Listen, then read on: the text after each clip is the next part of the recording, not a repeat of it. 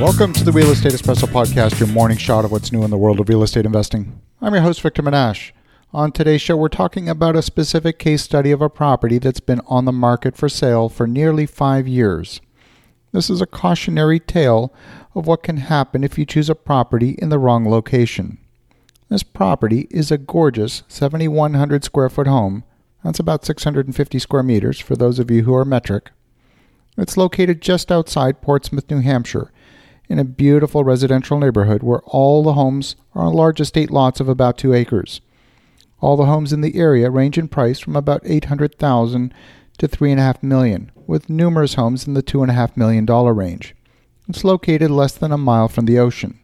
The interior of the home features an extraordinary kitchen with a granite island. It's large enough to play ping pong on it.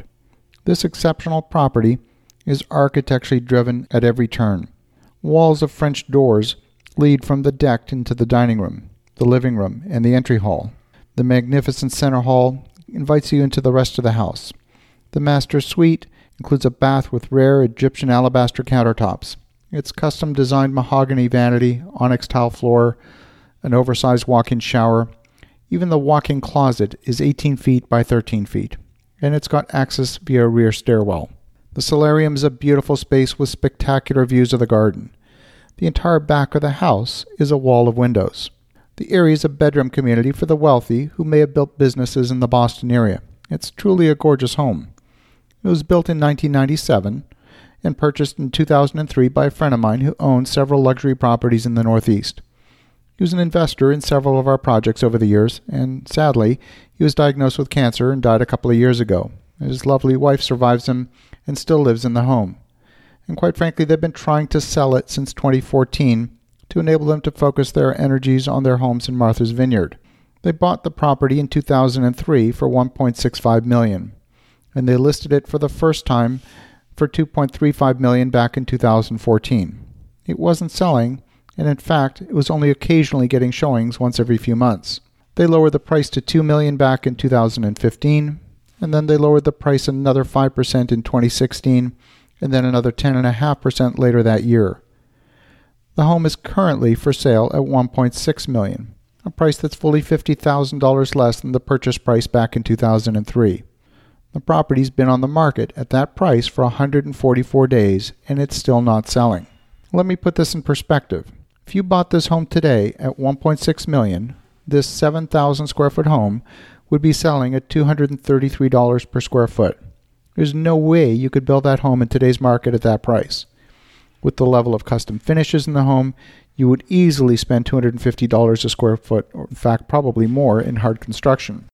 If you add the cost of the land, the design, the permits, you'd be well over the $350 per square foot range to build a comparable home today. On the surface, at $233 a square foot, this home looks like the very definition of a bargain. So why is the home sat for 144 days on market and not sold at such an attractive price? Well, it turns out that the property taxes in this community are a bit high. In fact, they're more than a bit high, they're a lot high.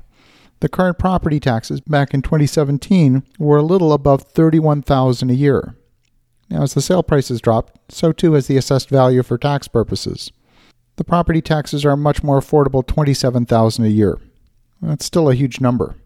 Even if you buy the house in cash with zero debt, your monthly home ownership cost is going to be over $2,500 a month just in property taxes. I believe the high tax environment is what's keeping people from buying this home. You know that if the value goes up, which is something that almost every homeowner wishes for, the property taxes are going to go up too. The taxes were $31,000 a year just a couple of years ago, and you know if the value goes up, the taxes will go up as well. There's nothing physically wrong with this property. It's a gorgeous home in a beautiful location, it's impeccably maintained, and the buyer could be buying it for well below replacement cost. But unfortunately, the cost of ownership is off the charts because of the property tax structure in this area, and I don't know of anybody who would willingly move to take on that high property tax burden. I feel badly for the owner of this property. They're going to have a very hard time selling, and they already are. So when you look at property, take care to look at the property taxes associated with the property when you read the original listing. As you think about that, have an awesome rest of your day. Go make some great things happen. I'll talk to you again tomorrow.